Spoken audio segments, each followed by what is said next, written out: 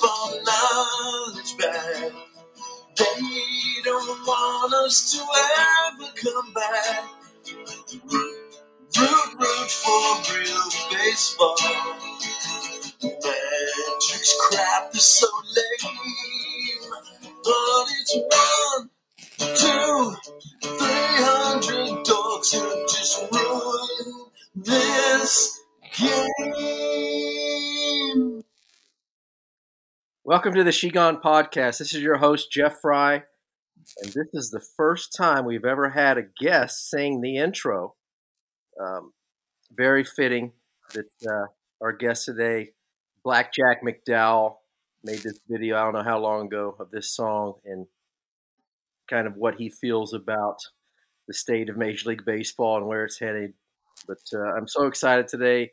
Never actually had a conversation with Jack except through social media, so this is going to be a really cool show. But welcome to the She Gone Podcast, Jack. Hey, what's going on, man? Nothing, buddy. Thanks so much for coming on here, man. I remember seeing that you sing that song a while back on Facebook, and today when I was looking through some of your stuff and do a little research for the show, and I was like, man, I sent it to David. He's like, maybe we should start the show with that today. So that yeah, it's a funny song I messed around with. Yeah, but you're a big time music guy anyway. I mean, I remember hearing about you being into music during your career, and you're in a couple bands, alternative rock bands, and I'm not a big time alternative rock guy, but I love all music. But you did that for a few years, didn't you? Yeah, got about 6 or 7 records out there.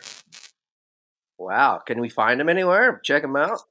Well, mostly you just buy them from me now because the couple companies that had my first rounds of them were just small companies, and that wasn't the way that you got your music promoted. The big companies are the ones that put you on the radio because they paid the radio to pay you. It wasn't like, oh, you have great songs, so that's the only way you get on the radio. Well, the only way you got on the radio was if they promoted you. Was also a reason why I never got a gold glove, because your own team had to promote you, and they never promoted me. Well, that doesn't make sense. And I want to talk about a little bit about your career because when you're a really good pitcher, man. And I remember facing you, and you were the ace of the Chicago White Sox. And my first year was '92 in the big leagues, but I think your first year was around '87. But the stretch from '91, '92, and '93 was pretty impressive, man. You won in '92.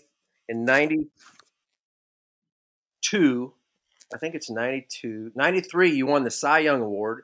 In '92, you were second, and in '91, you were ninth. You were All-Star all 3 of those years, and won 20 games twice, 22 once, and man, that's a pretty damn good run right there.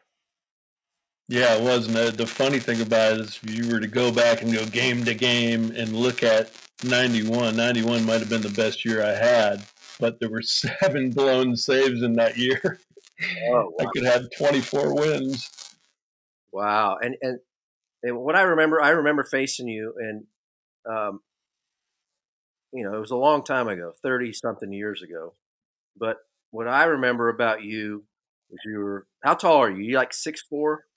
Yeah, 6'5", something like that. A lot of arms and legs, tall, slender. Not a guy that threw mid to upper 90s, but a guy that you probably hump it up to 94, 95 if you needed to, but you pitched. From what I remember, around 92, 93, maybe dropped down to the high 80s with a good two-seamer, breaking ball, but your out pitch was a split or fork ball that you like to bounce. Is that about right? Yeah, I mean, that would just change the velocity on my split finger. And so that was basically my only off-speed pitch. Occasionally I'd throw a curveball, but the splits were what I used because, I started throwing it as a sophomore in high school, and that was the main thing that I worked with because I was an infielder also. I went to college as a two-way guy too, but then that's when I became just a PO, pitcher only dude. But the reason that I didn't throw like a curveball and breaking balls is because I had the throwing motion that I had was more of an infield motion, more of like a catcher's throw, straight from your ear and throw instead of getting the little longer arm action in there to be a pitcher, and that just developed over time. But in high school, that's what I did. So you can't really throw a curveball doing that, but I could throw my forkball doing that. So I learned how to, get on the side of it to have it be a little more of a slider-ish pitch, or to get around it and kind of like be more of a screwball type thing to throw to a left-hander, and then throw a slower one that was kind of like a knuckleball. And that's the thing I remember about you is you were a pitcher. You weren't up there to try and blow guys away. You were hitting your spots, mixing it up, changing speeds. And for me, those guys were the hardest guys to face. I love facing the guys that came in throwing 95 straight as a string and trying to throw it by you. I was like, yeah, please do that. But it's guys like you that gave me fits. I didn't like guys like you. Well, yeah, that's the whole thing that has been changed in the pitching game is now it's all about velocity. The only thing that matters is the velocity. No, it actually doesn't, because there isn't anybody who just has one pitch that if you just said, okay, I'm just going to throw one pitch because my one pitch is so good, my velocity is so good, I'm just going to throw fastballs down the middle and you can't hit it. Well, that ain't true.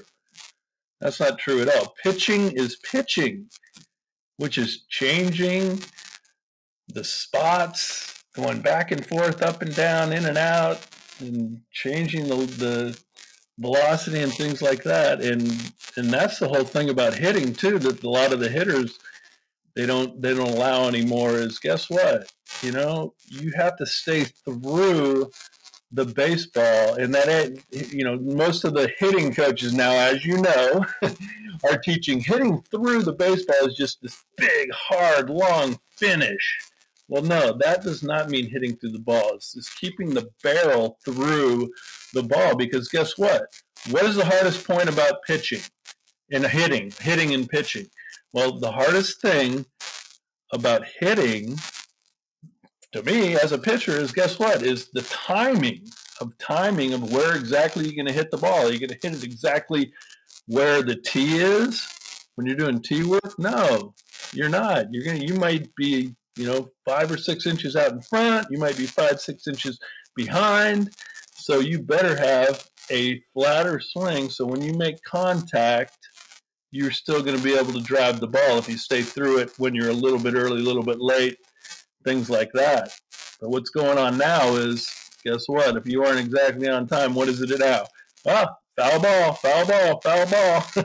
Yeah, or swing and miss, swing and miss, swing and miss. And I see a lot of these guys on social media when they're showing these, their hitting videos or their techniques they're teaching. Man, they got that ball set up, belt high in the middle of the plate every time. The one place pitchers are taught not to throw it. So we're going to practice on hitting this groove swing over and over and over and over and over. And if that guy actually throws the ball there, we might crush it. But what about the times that he doesn't, which is almost every other pitch? What are you going to do? Yeah, it's the same thing. And what I'll teach hitting to guys that I coach too. And the one thing I try to tell them is, guess what? If I throw a pitch on the corner of the outside or the corner of the inside, that is not going to be the same swing. It cannot be the same swing.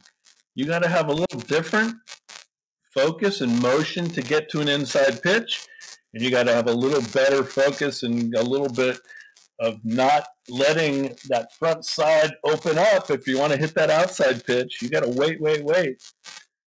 Your body will take the bat, Yeah, you don't hit that pitch down and in that I see a lot of the instructors. The one that you just drop the head on. You don't see guys that can hit that pitch and then they hit the pitch up and away with the same swing. It's too you have to get the barrel to the baseball as short and quick as possible, and for a guy like me, a smaller guy like me, I tried to use the pitcher's velocity to help me hit the ball harder and farther because I wasn't strong enough to lift the ball in the air and hit it 400 and some feet out of the ballpark. It's a can of corn. I get that. Yeah. Hey, man, there's the doggy barking. All right, dogs are there. Mabel.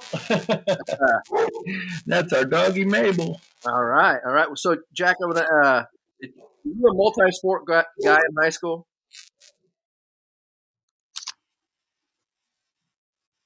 Did you hear me? What's that? Were you a multi-sport guy in high school? Yeah. I was football, basketball, baseball. Were you? And I actually got college recruited in all three of them. But I knew that baseball was going to be my road down because both of my brothers ended up being just baseball players and both played in college at USC, and that was and they ended up being my coaches. So my family were the guys that ran me in baseball through my life. My two brothers are 7 and 8 years older than me, and they ended up playing college baseball and then coaching me in high school. And up until high school, my father coached me from T-ball all the way to it. Wow. That's pretty cool, man. It's a family affair right there. Oh, yeah. That's cool. So what did you I should have done a little more research on you, but did you play in college or did you sign out of high school? Yeah, I played at Stanford. Oh, well, you're one of those guys, one of those smart guys. I didn't like the Stanford guys. I remember one Stanford guy that I was 1 for 24 in my career against Mike Mussina. He's a Stanford guy, right? Yeah, he came the year after I left, and those are the only 2 national championships they've ever won. It was the last year I was there, my junior year, and then signed, and then he was a freshman the next year. Kind of took my spot that I left. Wow.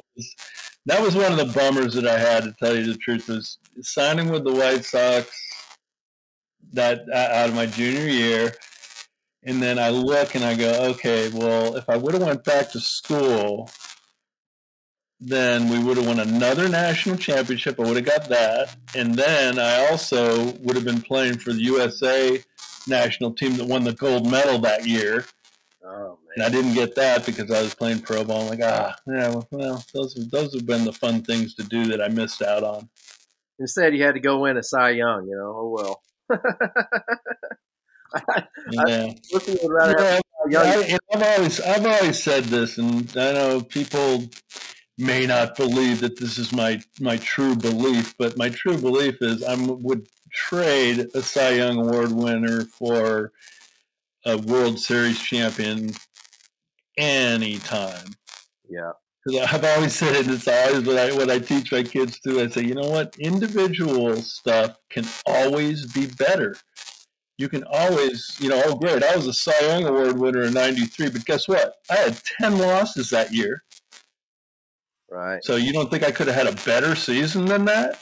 Yeah, okay, I was the best starting pitcher, but guess what? I couldn't have had a better season than a 10-loss season?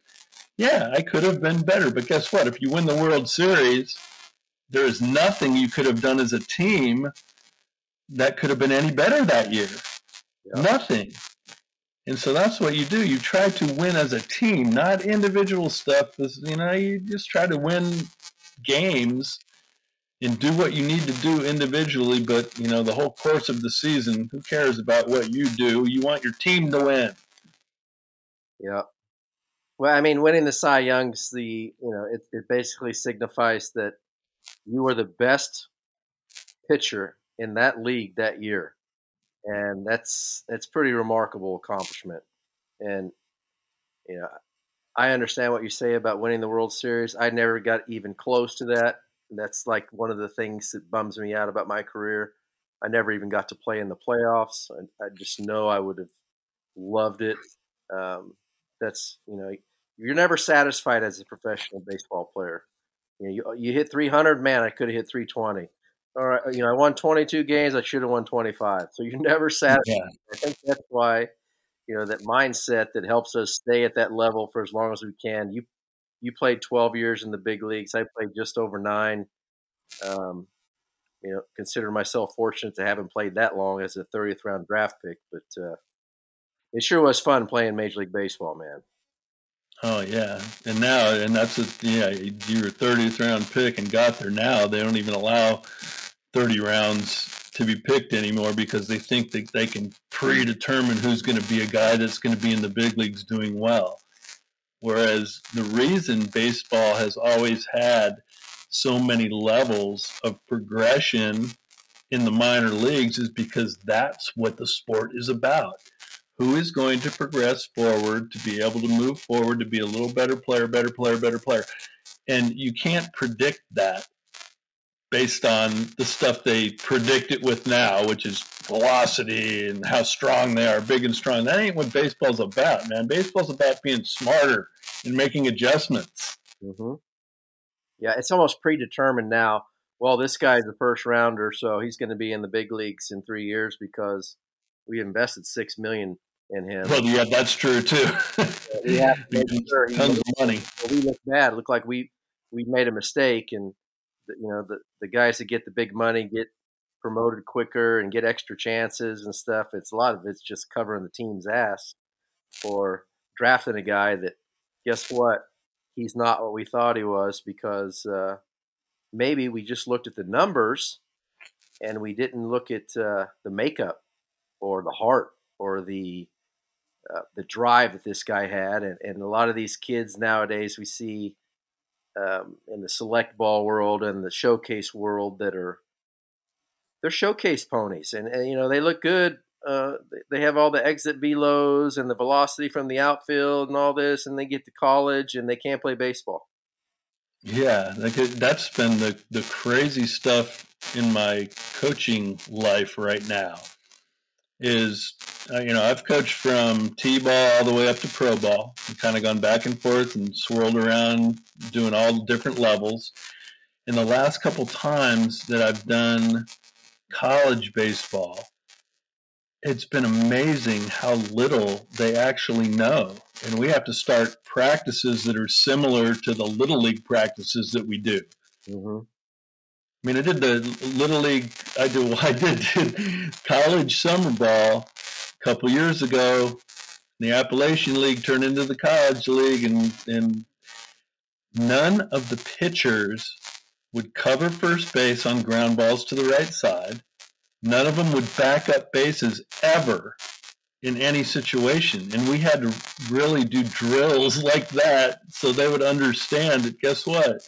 You got to go over there and cover first base. What if the ball has a weird hop and bounces off the first baseman's glove and you're not over there? Now the guy gets a hit or, it's an error and he's on base. You need to get what's going on? How do guys not cover first base all the way in college? Who's teaching them or not teaching them? Everybody. Yeah, that's baseball 101 for pitchers, PFP. Let's get over there. Let's learn how to get the first base. You take that angle so you don't go in the baseline. I thought that was something that pitchers could do in their sleep. They're not teaching that to the young kids? No, there was not one guy that we had. And we were watching even the other teams in that league, and all the coaches that were on my team at that time were just like, I've never seen any. What is going on here? And it was like, yeah, okay, well, we have to do Little League practices this summer to teach these guys what they're supposed to do. And nobody backing up bases. And I'm just thinking, how do these guys understand? I had to show them a picture. I had to show them a video of my son in his 12-year-old Little League year. He was pitching, and he backed up third base. A throw came in. It was a base hit. The runner's coming to third. The throw comes to third, gets by the third baseman, and he's backing up. And the guy rounded the base, and he threw and got him out at third base because he was backing up the base. He said, look, my 12-year-old knows how to play the game. If you guys don't back up the base, that's a run scored and not an out. Why is it where did this start? When did they stop teaching this? I have no idea. Because I don't know. Just getting there and doing college and going, wait a minute, these guys don't know anything. Does that mean nobody in Little League? That's when you start teaching them all these specific things, yet that's not being done. I just think that because the only thing that's focused on right now is the measurable metrics and not the actual complicity of the game. Mm-hmm. That's It's a complex game, and you got to be really smart to be able to do all the things and prepare for all the different things that might happen in this game. It ain't just about being big and strong. no, you're right. And I actually about 3 years ago, Benji Gill's a good friend of mine. I don't know if you remember Benji Gill, but he came up with the Rangers, shortstop, and played 7 or 8 years in the big leagues. And he was coaching this summer league team, and he asked me if I wanted to go help him coach. And we went and did a perfect game tournament, 200 some, one of those deals. And um, we had this one kid. I don't remember his name, but he came up in a key situation in the game. I think maybe first and second or second and third, and he struck out. It looked like he had no clue what he was doing. And after the inning, I went over. I was like, "What were you thinking right there? What was your plan?" He goes, "I don't know." I was like, "So you went up in that situation in the game? This kid's 16, like a sophomore, junior in high school." I said, "And you had zero plan about what you were trying to do?" He goes, "No, I was just trying to see the ball and drive it." I'm like, "Oh my god, he has no clue." Yeah, well, they don't play pepper growing up anymore. And so, they're on to, hey, let's just make contact and put it in play. And guess what? RBI. Yeah, hit it in the air. How about no? But now we're teaching all these kids, or I'm not, but a lot of these knuckleheads are teaching them to hit the ball hard in the air. That's all you got to Yeah. do. Hit the ball hard in the air. Well, what if it's a two seamer down? Am I supposed to hit that one up in the air too? It's no plan, no plan. And my last guest on my podcast was, uh, in my mind, one of the greatest hitting coaches in the last probably 50 years, Rudy Jaramillo. I'm sure you've heard of Rudy with the Oh, Rangers. yeah. Everybody loved him. Rudy was the man, man. He just was all about keeping it simple and being positive, and you wanted to be successful because you wanted Rudy to be proud of you, and he kept it so simple, man. Balance, timing, rhythm, get square, stay square, and drive through the ball, and that's it. That's all he did. And look at some of the hitters that this guy worked with are some of the best hitters in the last 25 to 30 years to play the game. But now all of a sudden, that doesn't work. So now we got to have this upward swing path, the barrel going up with the knob of the bat going upward instead of to the ball, and get under the ball because we all know the balls are juiced and the ballparks are smaller, and all we got to do is run into a couple and damn, I hit 220 this year with 25 homers and 75 ribbies and 220 strikeouts, and I had a great year. Yeah. And remember what they used to say in our era about those guys. Oh, he just tries to hit home runs. That guy's not that good. Yeah, Dave Kingman. Dave Kingman would have been a superhero today. Yeah. He was Joey Gallo before. He was way better than Joey Gallo. But now Joey Gallo hits 199 every year, and somehow he's the winning player in baseball. I don't get it. But you play with some great hitters with the White Sox. I know the Big Hurt. That guy, Big Hurt wasn't happy if Big Hurt wasn't going up there and swinging for the fences with two strikes. No, and the thing about him too is you want to know where exit velocity actually got him into the Hall of Fame, because his exit velocity was plus on his ground balls. Mm-hmm. So he hit a hard ground ball that was getting through the infield, and that's why he's hitting over 300, because he's not hitting lazy ground balls because that bat's pointing down on the ground and he hits it late. No, he's hitting through it. And guess what? If he just happens to be on top of the ball by that little quarter-inch area, then guess what? It's a ground ball, but it's getting through the infield quicker than a lot of other guys because he was really strong. And guess what? That was his good batting average. Yeah, I mean, you also play with Robin Ventura. I don't know, some of the some other guys I remember from those White Sox teams were just good baseball players. Davey Martinez, Lance Johnson, Ray Durham, Ozzie Guillen. Those guys were baseball players, man. They were always tough. You knew that those guys were going to do whatever was called for in that situation, the right situation. and try and do whatever it took for your team to win that day. Yeah. Well, another funny thing that I haven't posted it on Facebook yet, but I should do this down the road was, them not wanting bunts, any more bunts for base hits, anything like that. And I have a video of facing the Mariners. I forget what year it was. I think it was like one of the early '90s years. And back-to-back hitters tried to get bunt base hits on me, and guess who they were? Edgar Martinez and Ken Griffey Jr. both doing bunts against me to try to get on base. I think maybe Griffey got one done.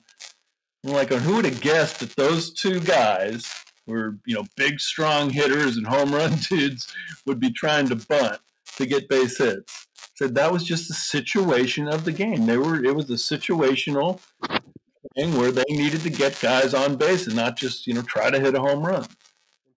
That's a pretty good compliment when those two sluggers, and part of the reason a lot of times a big hitter will try and bunt is because they can't hit a guy or they're in a funk. So that one bunt base hit gets your confidence up a little bit, so that next time you go up to home plate, you're feeling a little bit better about yourself, and now you might get a hit. But a lot of times, if I knew I couldn't hit a guy, I'm like, shit, I got to face this guy. I'm gonna try and lay one down, get a cheap hit. Yeah, it's the same. I can't believe that guys weren't doing that against the shifts. Because you didn't even need to make a good bunt to get a base hit on the shifts. Just have a cruddy bunt on the other side of the shift, and guess what? Base hit. Well, bunt it hard, you get a double. Yeah. Oh yeah. Well, David, you got a question, buddy? Yeah, Jack. Sorry, I always jump in one time on Jeff and ruin his whole podcast. I told you before with a selfish question. So we got two former major leaguers, myself being a former minor leaguer, and I coached collegiately for a long time. I'm seeing more and more kids right now, and I think all kids have it for the most part, swing coaches, throwing coaches, performance coaches, and they all play travel elite. There's so many elite programs out there. But we've got more kids that can't hit, more kids that can't pitch, more kids that are getting hurt. And as you saw it, and I saw the same thing as a college coach, kids can't play the game. We've got parents from 46 countries that listen to this podcast, grassroots level all the way up to major leaguers. What's your message out there? What message would you give to parents, kids, young coaches about the way the game is going and what they need to do to fix it, or at least coach their kid? Because we're all dads here too. Well, yeah, and they just consider us all as dinosaurs of baseball, and don't listen to those guys. They're just old school, and the game's changed, and the game's better. Well, no. I feel like if they would put a group of us together with one of these major league teams, that we would just go out there and just crush everybody by playing the real game of baseball. Because baseball is a complex game where it's all about pitch-to-pitch adjustment, not just pitching, hitting, but pitching, hitting, playing defense, and base running is all pitch-to-pitch adjustments. And that's not even important anymore. They don't even care about that stuff. So I don't, and yeah, like I said, they don't know how to run the bases well anymore. And I feel like, that's why I'm back to coaching the kids now, because that's, makes it better for me. It's kind of frustrating to watch guys that are going to go to pro ball and they don't know anything about the game. It's weird. Yeah, it's sad. It's sad. And Dave, I would tell these parents that, don't necessarily believe all the stuff that you're hearing about the game has changed. If the game has changed, which I keep hearing people say, it's changing for the worse. And all you have to do is ask former major leaguers and people who've been lifelong baseball fans their opinion of the game, because a lot of them can't even stomach watching it anymore. And so you're wasting all this time and money on a lot of this, the teaching, the velocity stuff and the hitting fly ball stuff. It's not going to work for your kids. And it's your responsibility, if you are going to invest this money and time for an instructor for your kid, to find a qualified instructor. Don't do it on social media, because if you do a little research, you can find out that the people on social media teaching these kids this stuff never were successful players at any level of the sport.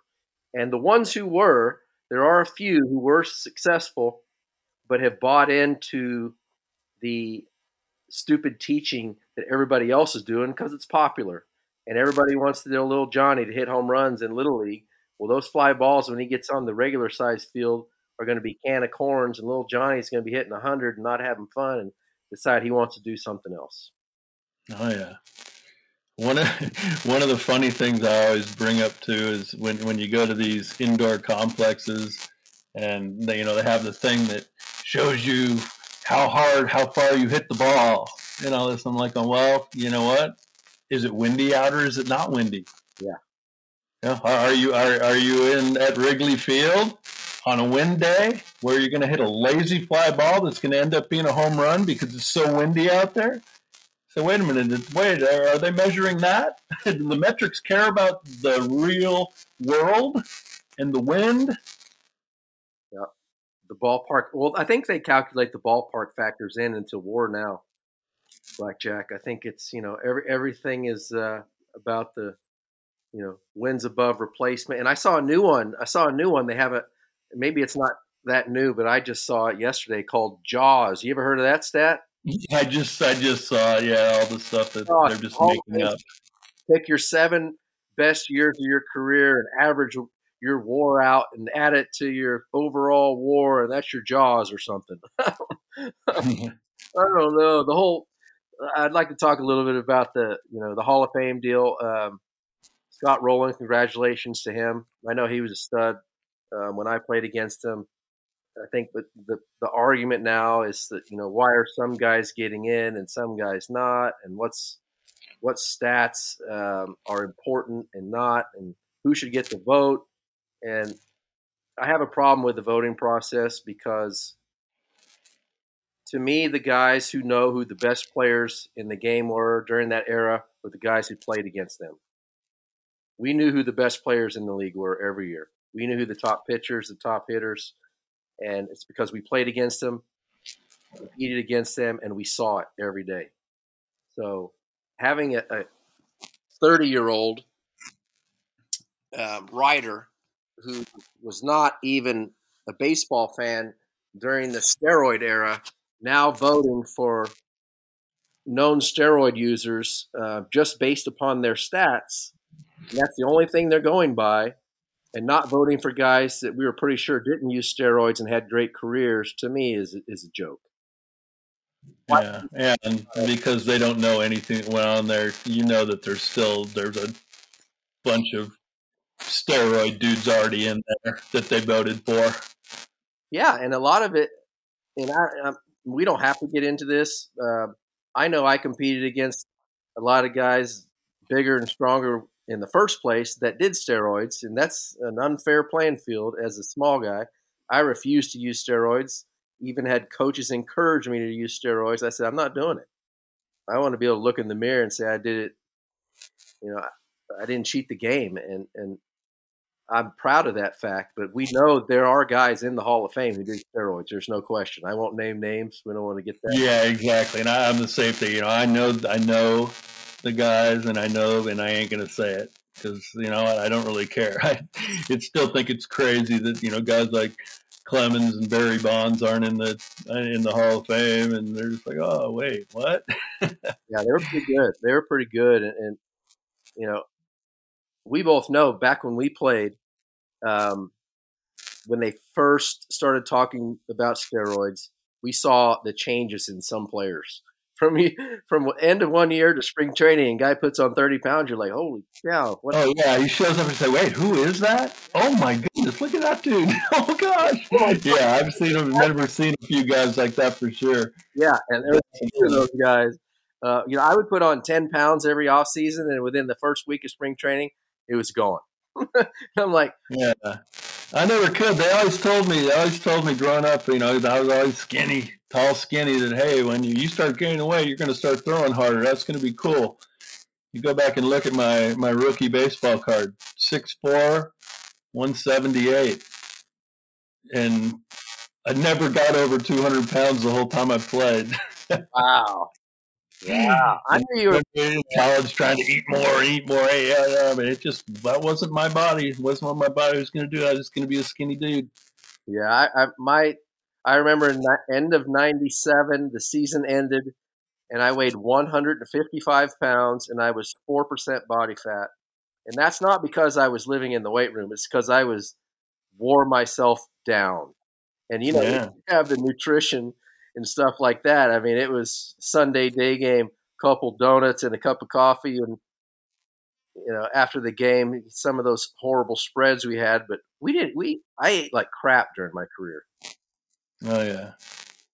Well, I remember the chocolate covered coffee nuts that that they had in Seattle. I used to eat so many of those, and then realize, oh wow, I just drank 27 cups of coffee. Yeah. Well, I mean, at times we had some special coffee back in the day, which I'm not ashamed of admitting that. You play 162 games in 6 months. Every now and then you need a pick me up. But nowadays, all these guys are probably doing Monster drinks or Red Bulls or whatever it takes to get up. And I don't think normal people understand, what how difficult it is to get up for a game every single day for 6 months. It's tough, Oh yeah. And I was like one of the craziest ones we had was when I was with the Yankees, and on our getaway day in Seattle, we played a game, but it was a night game, and starts at 7 or 7:30. I forget which one, but it was 7 or 7:30, and then so the game's going to be over at 11, and then by the time everyone gets showered, ready to roll, you get to the airport and go. Think about that, and then it's 3 hours later on the East Coast, and by the time you fly the 6 hours to get back there, and we got home, it was about 11 a.m. by the time we landed. And you're like, well, what am I supposed to do now? Am I supposed to go to sleep? Because we got to be at the field in a couple hours. It was such a weird thing. yeah, but the fans expect you to be on your game on those days. They don't understand that. Yeah. That was the rough part about going back to my last year.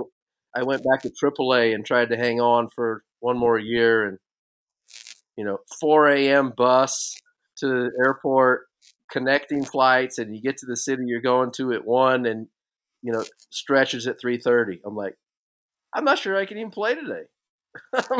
I'm like a zombie. How am I going to get up for this game? And people don't understand that. I remember another time playing for the Red Sox. We had one of those late night flights or whatever. I think we got home at 3, something like that. Had the Boston Marathon game at 11 against Bartolo Colon when he was throwing 100. Yeah. Go get him, son.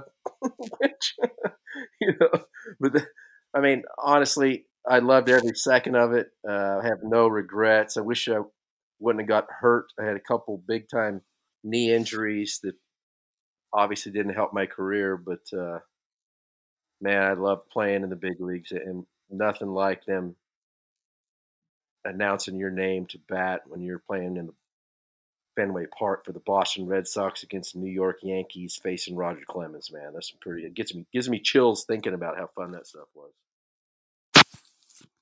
Oh yeah. It's funny you say that because I got to go back and look because I grew up in Los Angeles.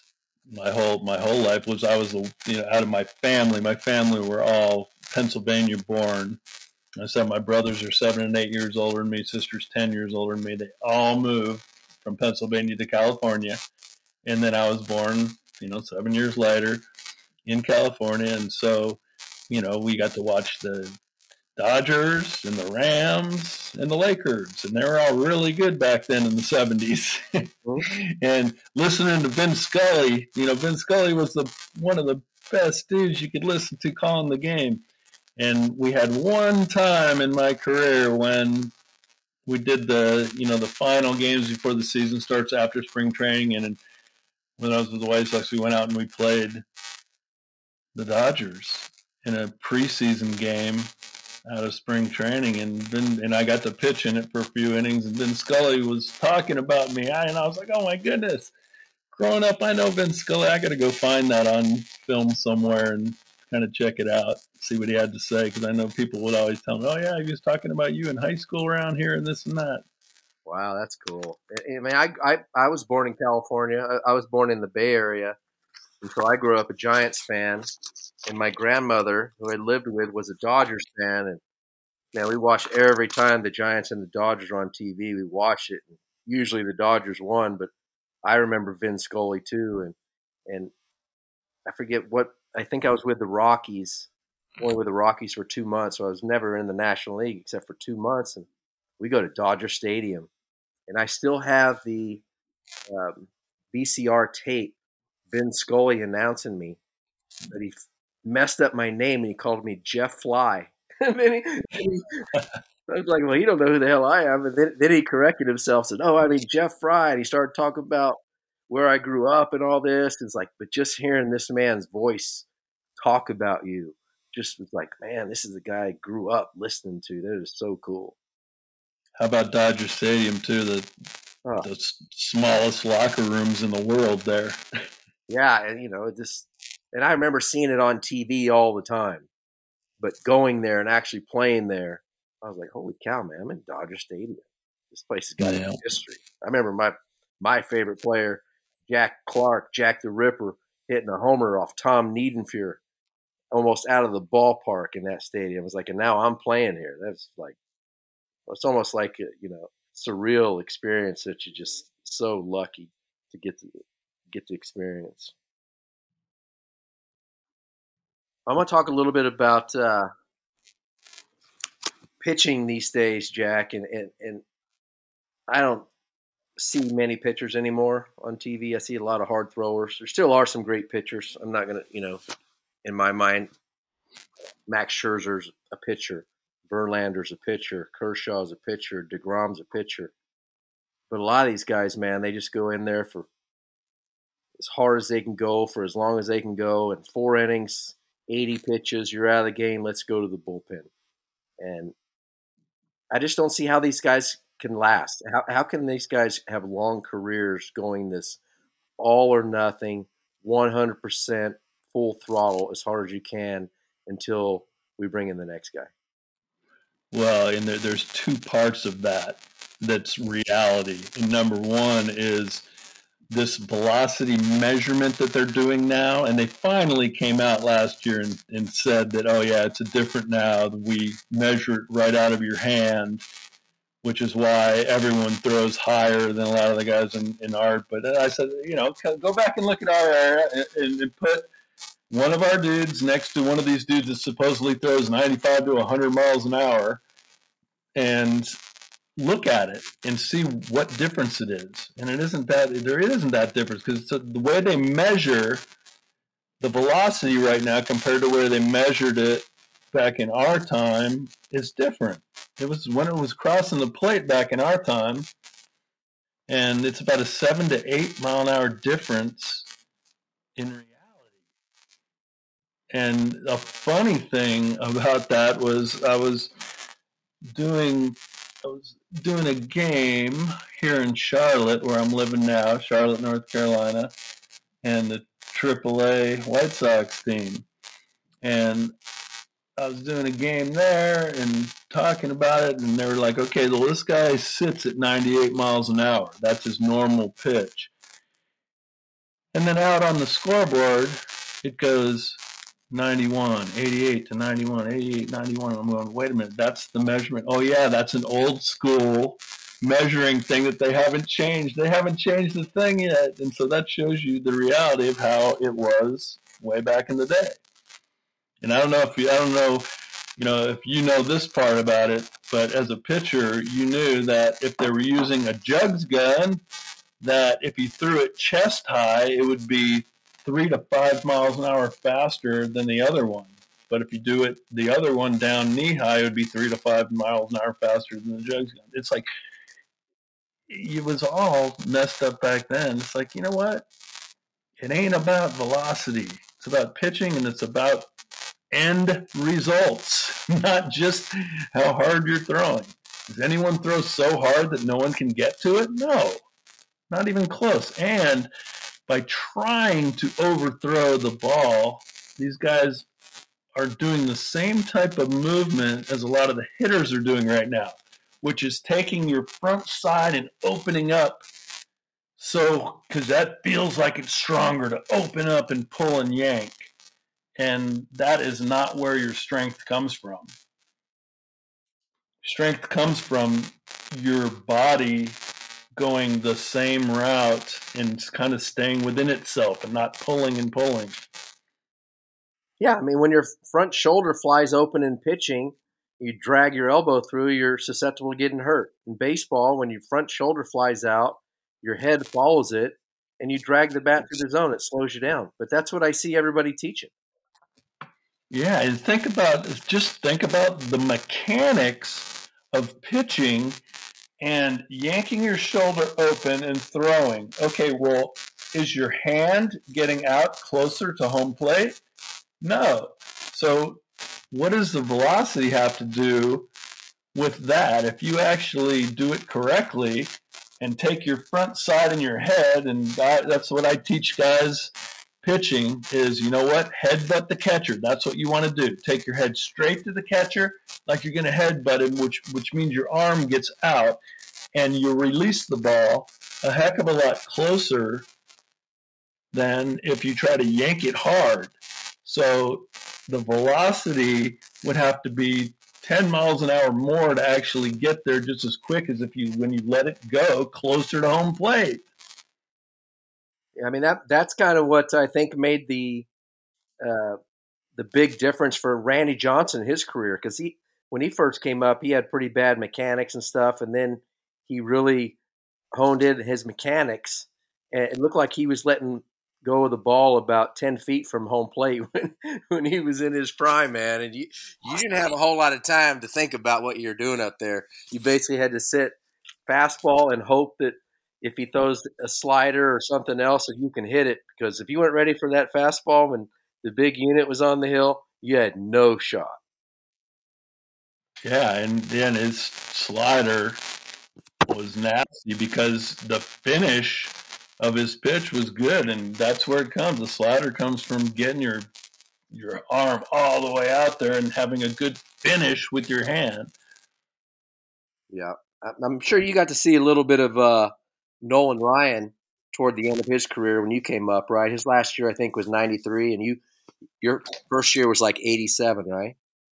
Yeah. Oh, yeah. I got to see him. And, thing also, we got to see Randy Johnson in college, too. He was at SC and when I was at Stanford, and we got to face him. And even at that time, we knew, he's nasty, he's got good stuff, but if we keep going, we'll get him, Right. And that's kind of how his career started, too. But then when his career changed and he started, just going, okay, now I'm just going to go to the strike zone, not overthrow. But guess what? You don't have to overthrow. Your velocity is just your velocity. Yeah. So were you think about this. So you won the Cy Young Award in 93, right? Yes. Oh, so in 93, I missed the year. I hurt my knee in the off season in 92, so I missed a whole year. But I was in the dugout the night Nolan Ryan hit Robin Ventura. And I'm guessing you were too. I wasn't in the dugout. I was actually because I would occasionally go out in between my starts and hang out with the guys in the bullpen. And that's where I was when that happened, because I didn't read the paper. You know that Nolan, that the reason he did that was because Robin stole the base when we were up by 7 runs the night before. Yep. And he said, I'm just going to drill him tomorrow. And he said that in the newspaper. and he did it, and he didn't even get thrown out of the game for it. You can't throw out Nolan Ryan in the state of Texas, man. That's what they didn't do. And they did that. He did that, and I guess Robin said, if he hits me, I'm just going to go get him. And that's what Robin did. So he didn't go out there to beat him up. He just went and got him. If you look, Robin didn't go out there and throw punches. He just kind of went out there. he wasn't prepared. See, you got to be prepared and make your adjustments, dude. Or you're going to get hit. Right. You're going to look like halfway to the mound. He's like, oh, shit. Yeah, I knew I was going to do this, but now what am I supposed to do? Yeah, I'm charging a legend. And then there's another part of the story, too, about how Nolan, I think, was getting pummeled, not pummeled, but smashed the bottom of the pile. And Bo Jackson came in there and pulled him out of there. I don't know if you remember that part of the story. He pulled him out. Well, yeah, no, Bo was on him. Bo didn't beat him up, but if Bo wanted to, he would have just absolutely crushed him because, yeah, once Nolan was down on the ground and Bo was like on him, knee to knee, got him prepared. I'm like, oh my goodness, he would have killed him probably. Yeah, I mean, you play with Bo, obviously. Is he the most freakish athlete you've ever seen in baseball?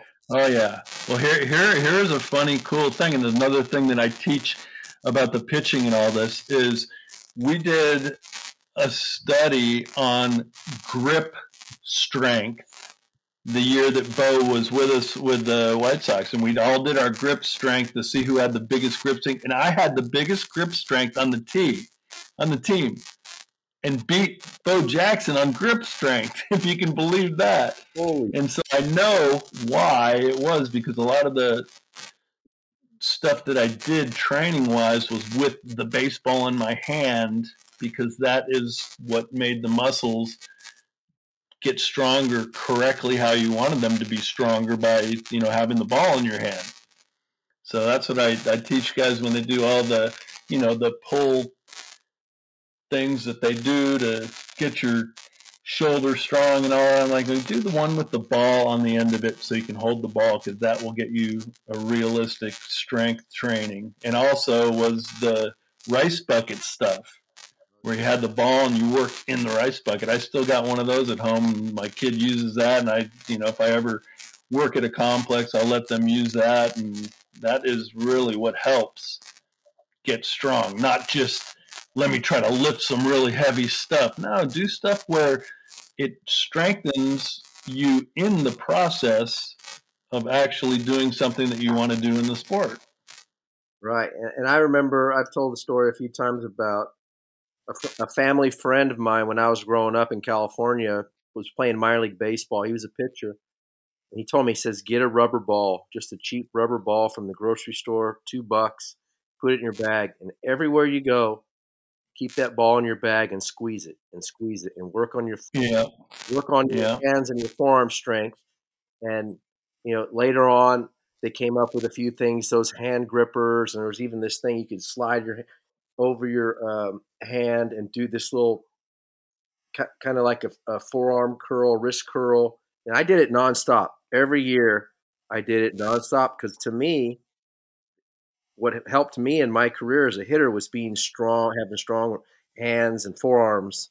And I tell kids all the time to do that.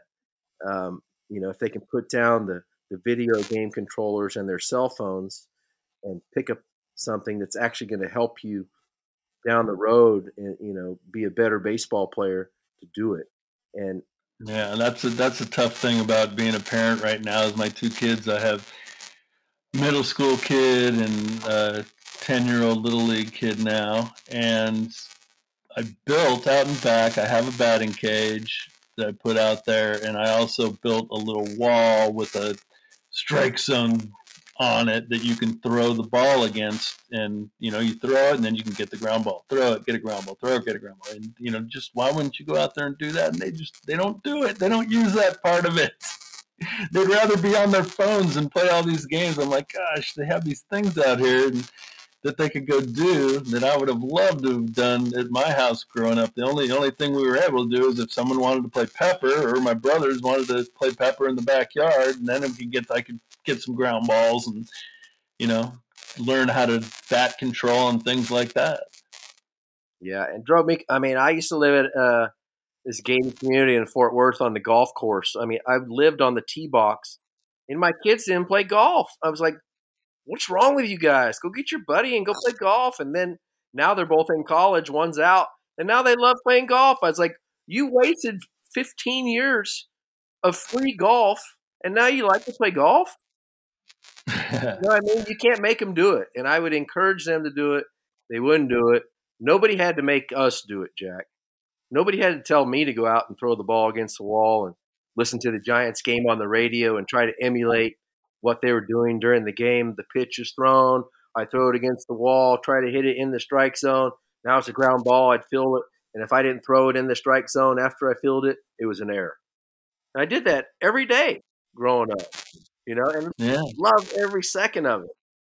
And I know that's a huge reason why I played baseball till I was 36 years old, because I worked at it since I was 8, and I loved it. And I don't see that kids today, I know there are plenty of them that do love the game, but I think a lot of the stuff that you see me do on social media is that, mom and daddy taking little Johnny to his lesson twice a week with his hitting guru or his pitching guru and doing all this stuff in the cage and hitting off a tee.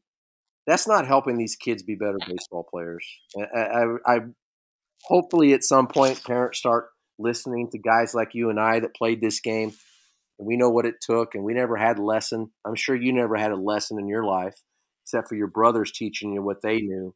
And that stuff to me is so much more valuable than the hitting doctor having your kid in for a 3-hour elite hitting lesson for $300.